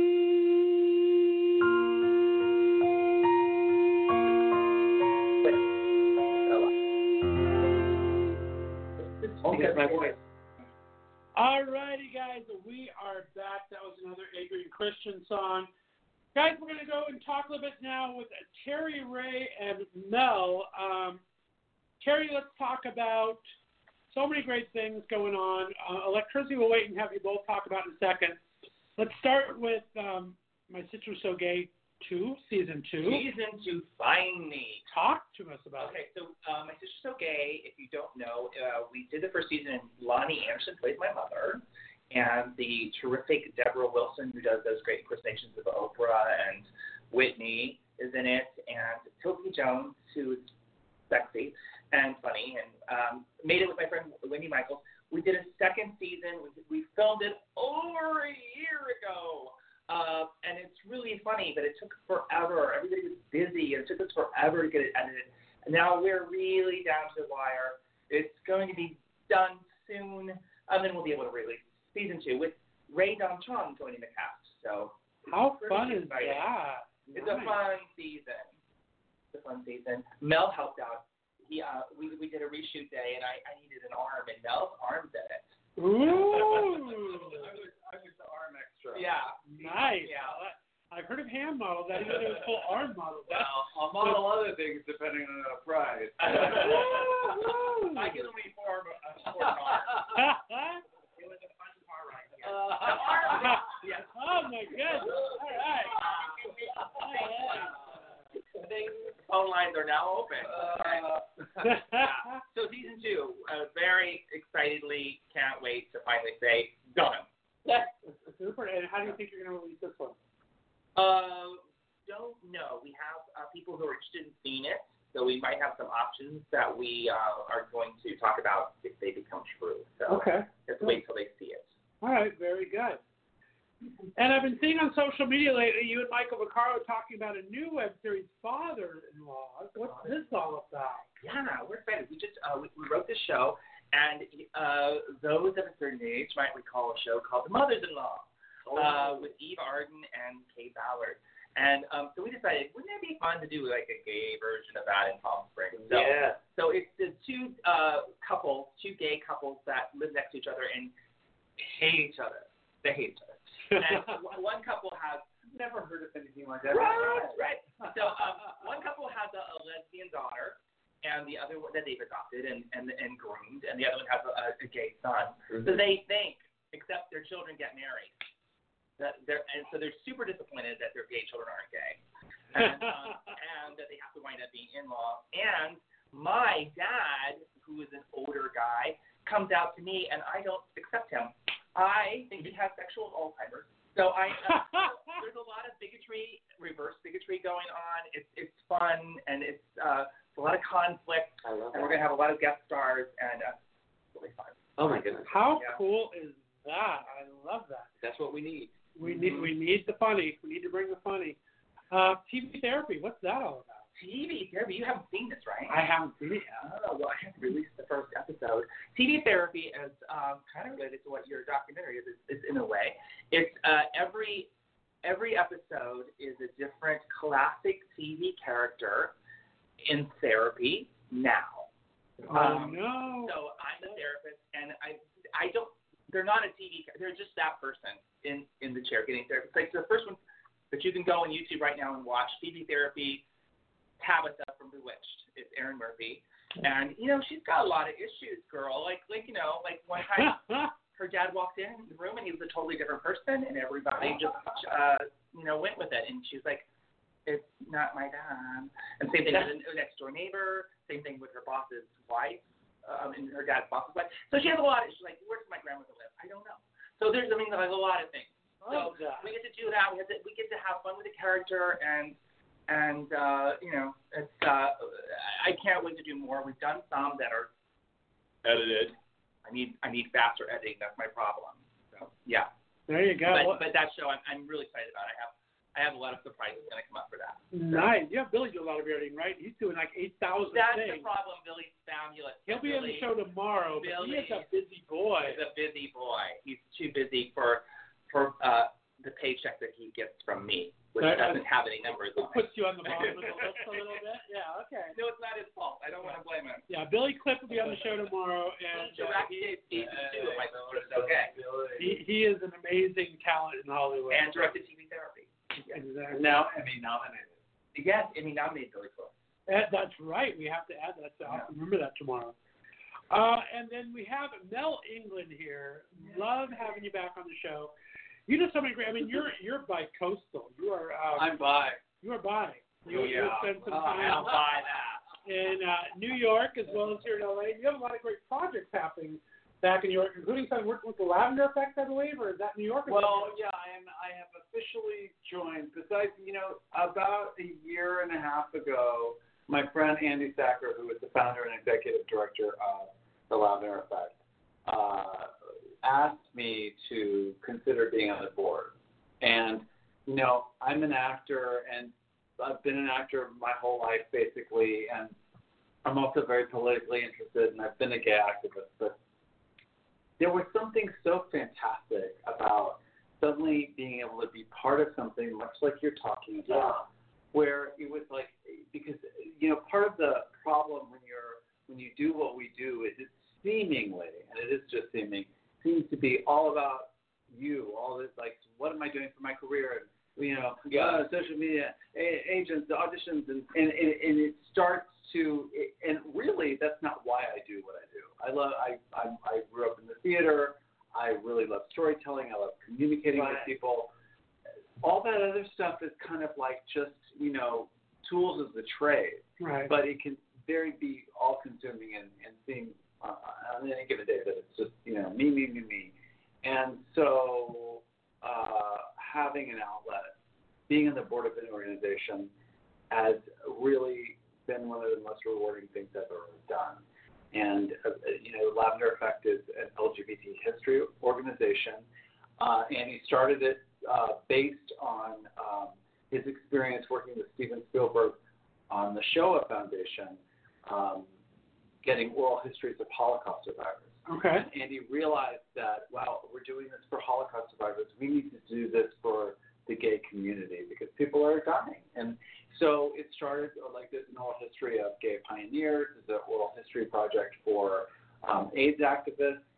And there's also now a non-binary oral history project. Videos, and they're being compiled. And then also started gay history tours in downtown Los Angeles, West Hollywood, and in Hollywood. And we also have a performance series, including what we call the Queer History Performance Series. So plays or performances about gay history in some level. The Lavender Effect also is developing curriculum for schools for LGBT history. Yeah. So it's, the thing about, and this is something I learned from working with the Navajo Holy Man. It's like at some point I was very concerned about,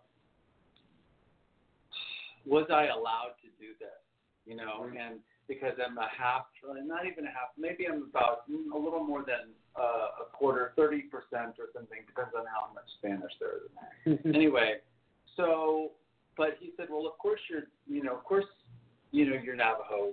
You wouldn't be doing this if you weren't. And then he said, the ancient ones have been waiting for you to tell the story.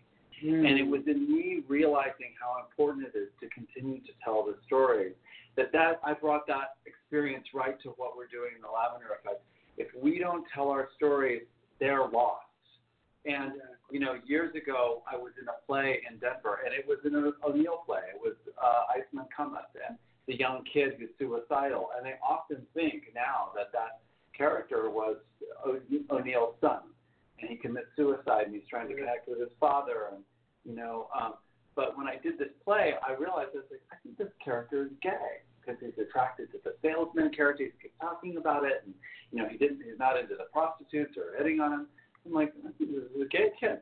So I did it, and then the Denver one newspaper gave me this glowing review, and then the Denver Post was like, Mel England misaligns motives, making the character homosexual. So I was like, okay, they didn't like it. But then about a year later, I was at a political protest for, at the time, Proposition 2 in Colorado. And I got the bullhorn, and I told the story of how I had realized this character was gay. And then the Denver Post didn't like that. And then I said, I've got a news flash for the Denver Post. There have been gay characters in stories since the beginning of time. Love that. And just because you don't see it that way, that doesn't mean it's possible. And I just think it's so important that we start telling our stories. So I'm very passionate about it. I'm very excited. We're moving to New York for the 50th anniversary of Stonewall. Yeah.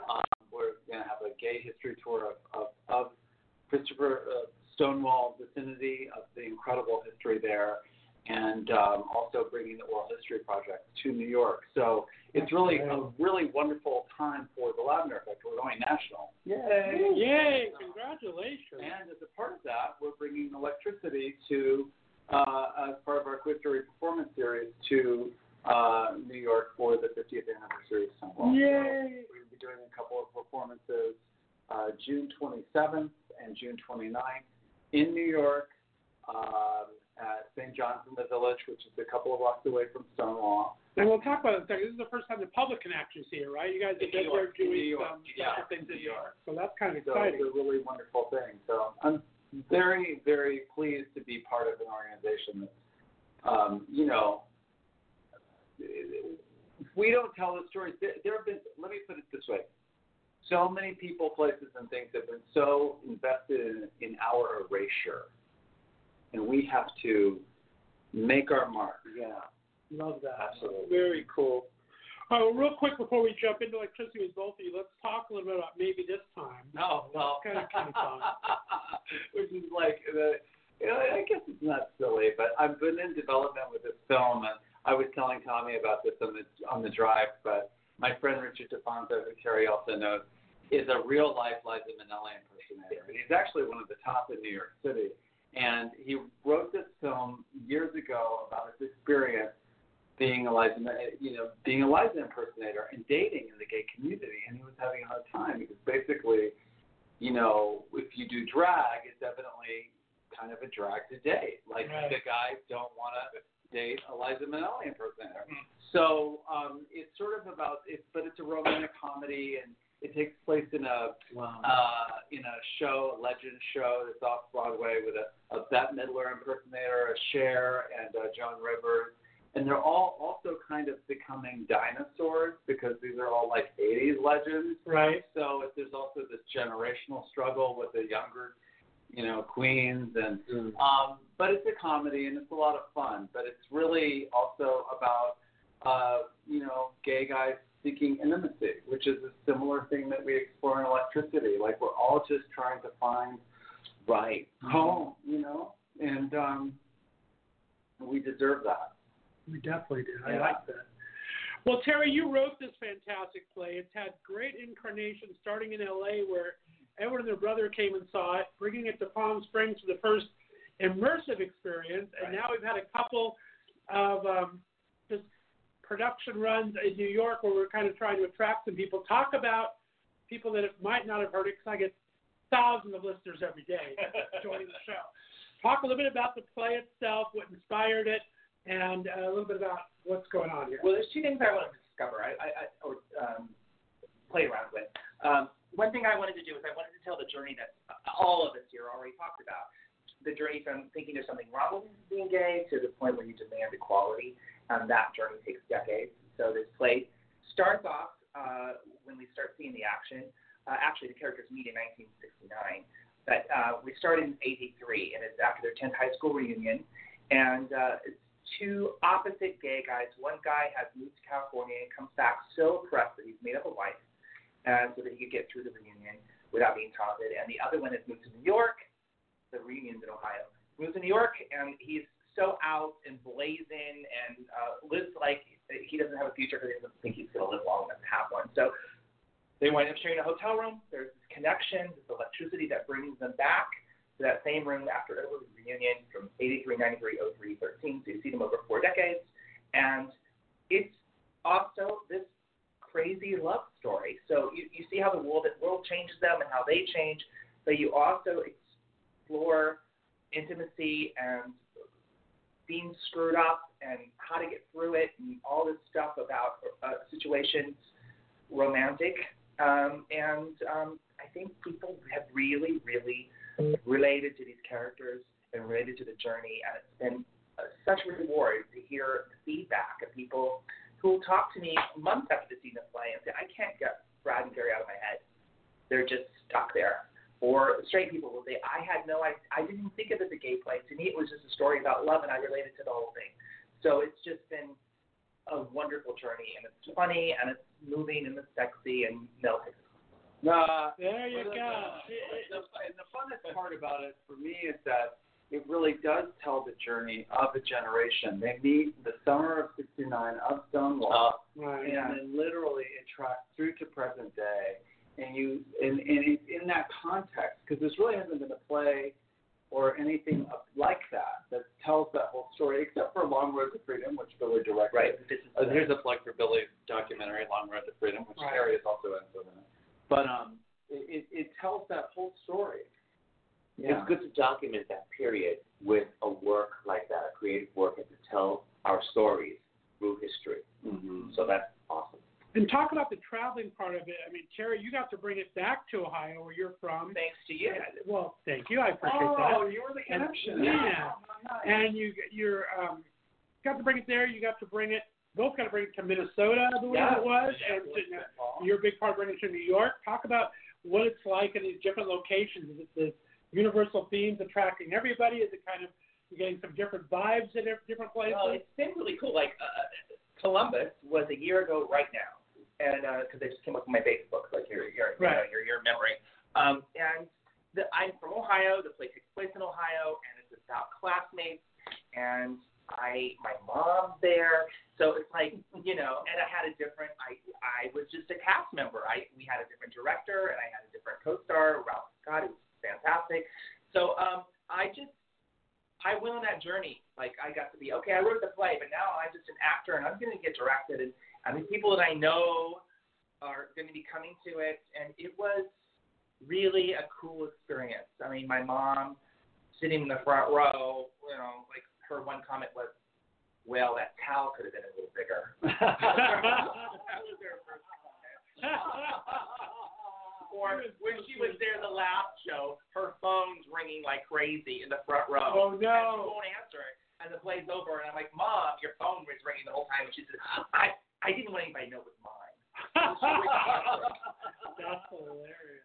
But my classmates were so lovely. I mean, I think I had 17 classmates come to opening night, and for them to be so accepting, because it's about a character who gets teased in high school, and I was teased in high school, but not by the people who came to my play. It's people who just don't know you. Yeah. The people who don't know you, who torment you, because they got issues. Right. They have issues. Sounds like cyber. Yeah. Bullying, because we have people who don't know you, and their identity is covered. But if they know you, But if they're revealed, then they won't. Yeah. So that was Columbus. Mel, tell them about Minneapolis. I mean, it was great. Oh, Minneapolis was incredible, and I think we were both really kind of genuinely shocked. We knew we were going to this cabaret space, at Camp Bar in St. Paul, which is just so lovely. Yay, Camp Bar was cute. But what we thought, but it was actually huge. And the reason we were there. Some guys who saw the play here at Indulge, Greg and Steve.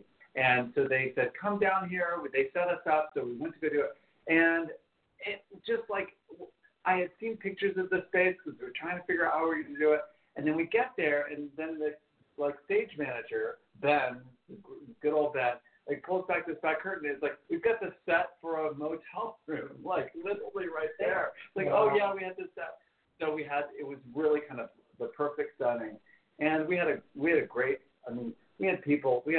sometimes we have people, there was one guy who came, could not stop crying after the show out of Iraqi War veteran. He really related because there's stuff about them at the hotel in there. We had Amy Danielson was our PR, and she got us. We only had three performances, and she got us reviews. And every reviewer that came said, "Oh my God, I love this so much. I'm going to write the review right now, so that you can help get an audience." Yeah. So every time they came, they wrote that night that we had. And then we got the awards. We got Best Production of the Year alongside Hamilton. We were in the same category as Out of Town Tours, and we got it with Hamilton. Best Actor. That was incredible. It was just lovely, and I think for me the experience of taking it somewhere else, I had been concerned as a New York actor, like that whatever we would discover here in the hotel is very intimate, and can we take that and transfer it into a larger space? And we did. We absolutely did. And now, I don't know that you know this, but we are expanding here in Palm Springs. We're going to get a new venue that we're staying here, but we're also adding a venue which hasn't, I can't say yet because we haven't signed the deal, but we're going to add a big venue which has like 4 times more seats. Wow. And so we're gonna expand, take this next leap. And we've been back and forth this last year for Broadway. When we started this, almost the first weekend, a friend of mine was from New York, came and saw the show, and she was like, "You guys really need to bring this to New York." And then after a while, every single time a New Yorker was in the audience, like literally they would say, "You need to bring it to New York." And New Yorkers don't, pull your leg. So I was like, after enough of them did, I was like, okay. So I made some phone calls. I got a few, Broadway people on my belt. So I was like, great. There were 4 Broadway producers there the first time there, and literally all 4 were interested. And so we're like, okay, this is a good sign. So it's a year later. We're assembling a team. We're raising money. We've got some money on board. We need some more, but we're on our way. We're taking this thing off Broadway. That's amazing. So excited. You're going to be here for the next couple nights here in Palm Springs. Yeah. If you're listening local in Palm Springs, this is an immersive experience here at Indulge. It's really, people who've seen it in theaters, I've seen it in theater, but if you can see it in the hotel room, it's super special. It's very cool to get to do that. And electricitytheplay.com. If you're in New York, you can also use that to come see us in New York. All the information is at electricitytheplay.com. Right, we only have 5 minutes left, so let's go ahead and do the whole social and everything and kind of wrap it up. So again, why don't Mel and Terry, you start. Give your social media where they can find you. Give the address again for the play, and when the dates you're going to be in New York. Okay, electricitytheplay.com. We're going to be in New York on the 27th and 29th of June at 2 p.m. So we're sort of in the middle of the day, so you can still do fun stuff at night. We're not going to hog your day. And what? He's nodding at me. You can't see that. Yeah, no, I'm just saying. Oh, good. Okay, yeah. And here, this is Monday, so tomorrow, Tuesday, and Wednesday, we still have some tickets left if you can check us out. And we have dates through the rest of the year here in Palm Springs. Yeah. All the dates are on the website, and we will be adding a lot more very soon. Electricitytoplay.com, Electricity to Play on Instagram. Electricity to Play on Facebook. Yeah. Okay. Great. And you can find me at Mel England, actor on Facebook, or you can just Mel England on Twitter. Mm-hmm. And I know. Mel England. Yeah. 4 M's Mel England on Instagram. Terry Ray. Stuttering friends. Yeah. Mel England. No, it's like delicious. Okay. No, I don't say it that way. I go. I'm Instagram. I'm Terry Ray 906. On Twitter, I'm Gaydar Gun because I used to have a Gaydar Gun. But yeah, so I'm Gaydar Gun on Twitter and on Facebook, Terry Ray. Yeah, he's a bald guy. Adrian, we got an album here that we're going to give away. I'll give you details on that tomorrow's show. Thank you so much for that CD. We appreciate it. Great. Where can they find you and talk about the upcoming tour where they might be able to find you first off? I'm going to be at the Hilton Orlando in Orlando, Florida on June 30th through July 5th at the MCC conference there, and the rest of my dates you can see on adrianchristian.com. Very good. That's ADRIAN? Yes, and Christian, that's in the religion. And you can write me, you can check out my music videos. There's lots of fun stuff there, pictures, vintage stuff. So you can hear and see all the music there and all my lyrics. Your social is Adrian, right, I believe? That's the Instagram, and my Twitter handle is Adrian Christian. Super duper. Tommy? I am Tico71 on everything. You can find me there. And also, I misspoke before. Matthew Dennis Lewis is on the movie, not Matt Davis. I have my name in my head from Vampire Diaries, but it's Matthew Dennis Lewis. So look him up. You'll find out more about things on sale. And I will be speaking at the LGBT Summit on the 20th in New York City. And you can find me at Electricity in New York City, probably, so I'll go see that. Yeah! Same day review, baby. Let's do it. And I will be starring in Electricity. Wait a second. Still off Mel. And we're trying to find Electricity by calling 1-800-DATE-TERRY. So we're That's so right. I also have a website, terryray.tv. I never say that, but I do. terryray.tv. I'm saying it right now. We're looking at it. Well, gentlemen, it's been my pleasure having you in Palm Springs. Thanks for being part of the Big Gay Road Trip. You guys are welcome anytime. Well, good, because we're not leaving. No. Yay! Party in the hot tub. Party in the hot tub.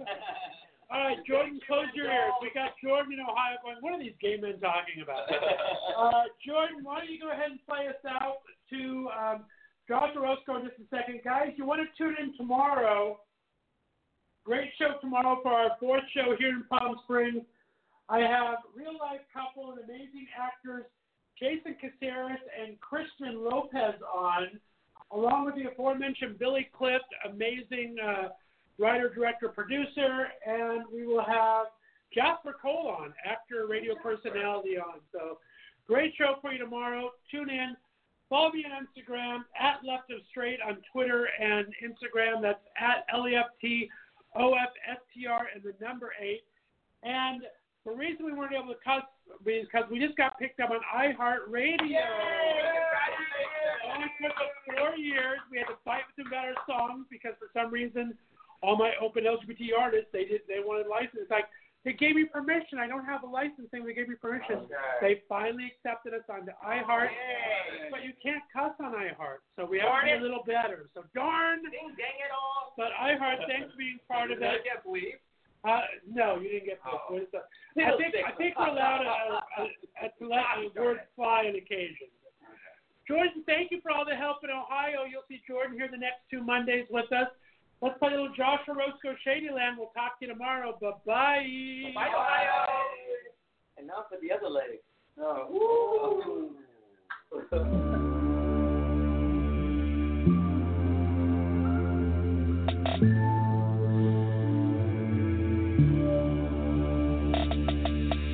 There's a land far away, it's a constant show, where hearts melt so hot, burning in the snow. Some people get a one-way ticket, and some are passing through to visit. Either way, in this place, you're on your own. He says yes, he means no, starring in his show. So hot, so cold, that the bullshit flows. Prove you're a ghost within a minute, and now I'm sitting here so ignorant. You handed me my ticket, now I'm headed back home. It's a land, yeah, it's a crazy land, where people get destroyed, so wrecked from being toyed. Oh, he's the man, a handsome angel man.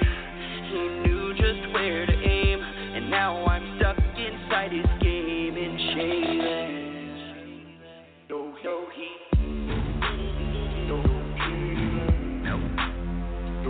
He's the man.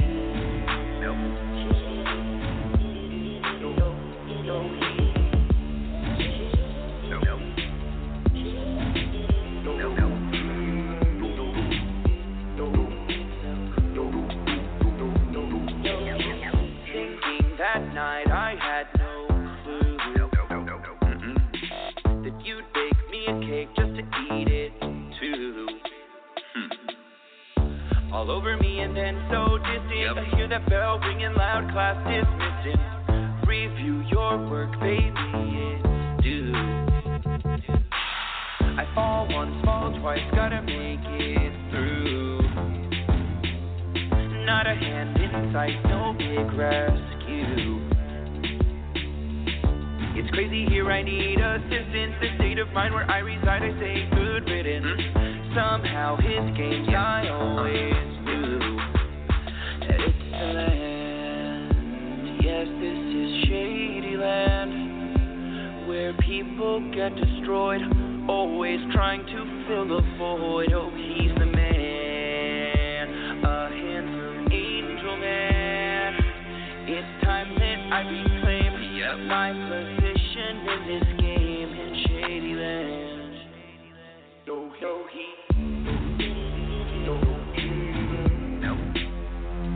He's the man.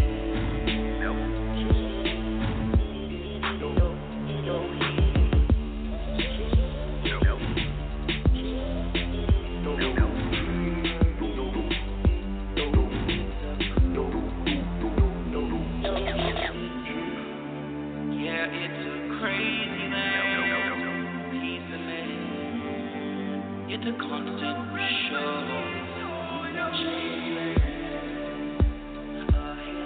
Angel man. Time to set myself free from his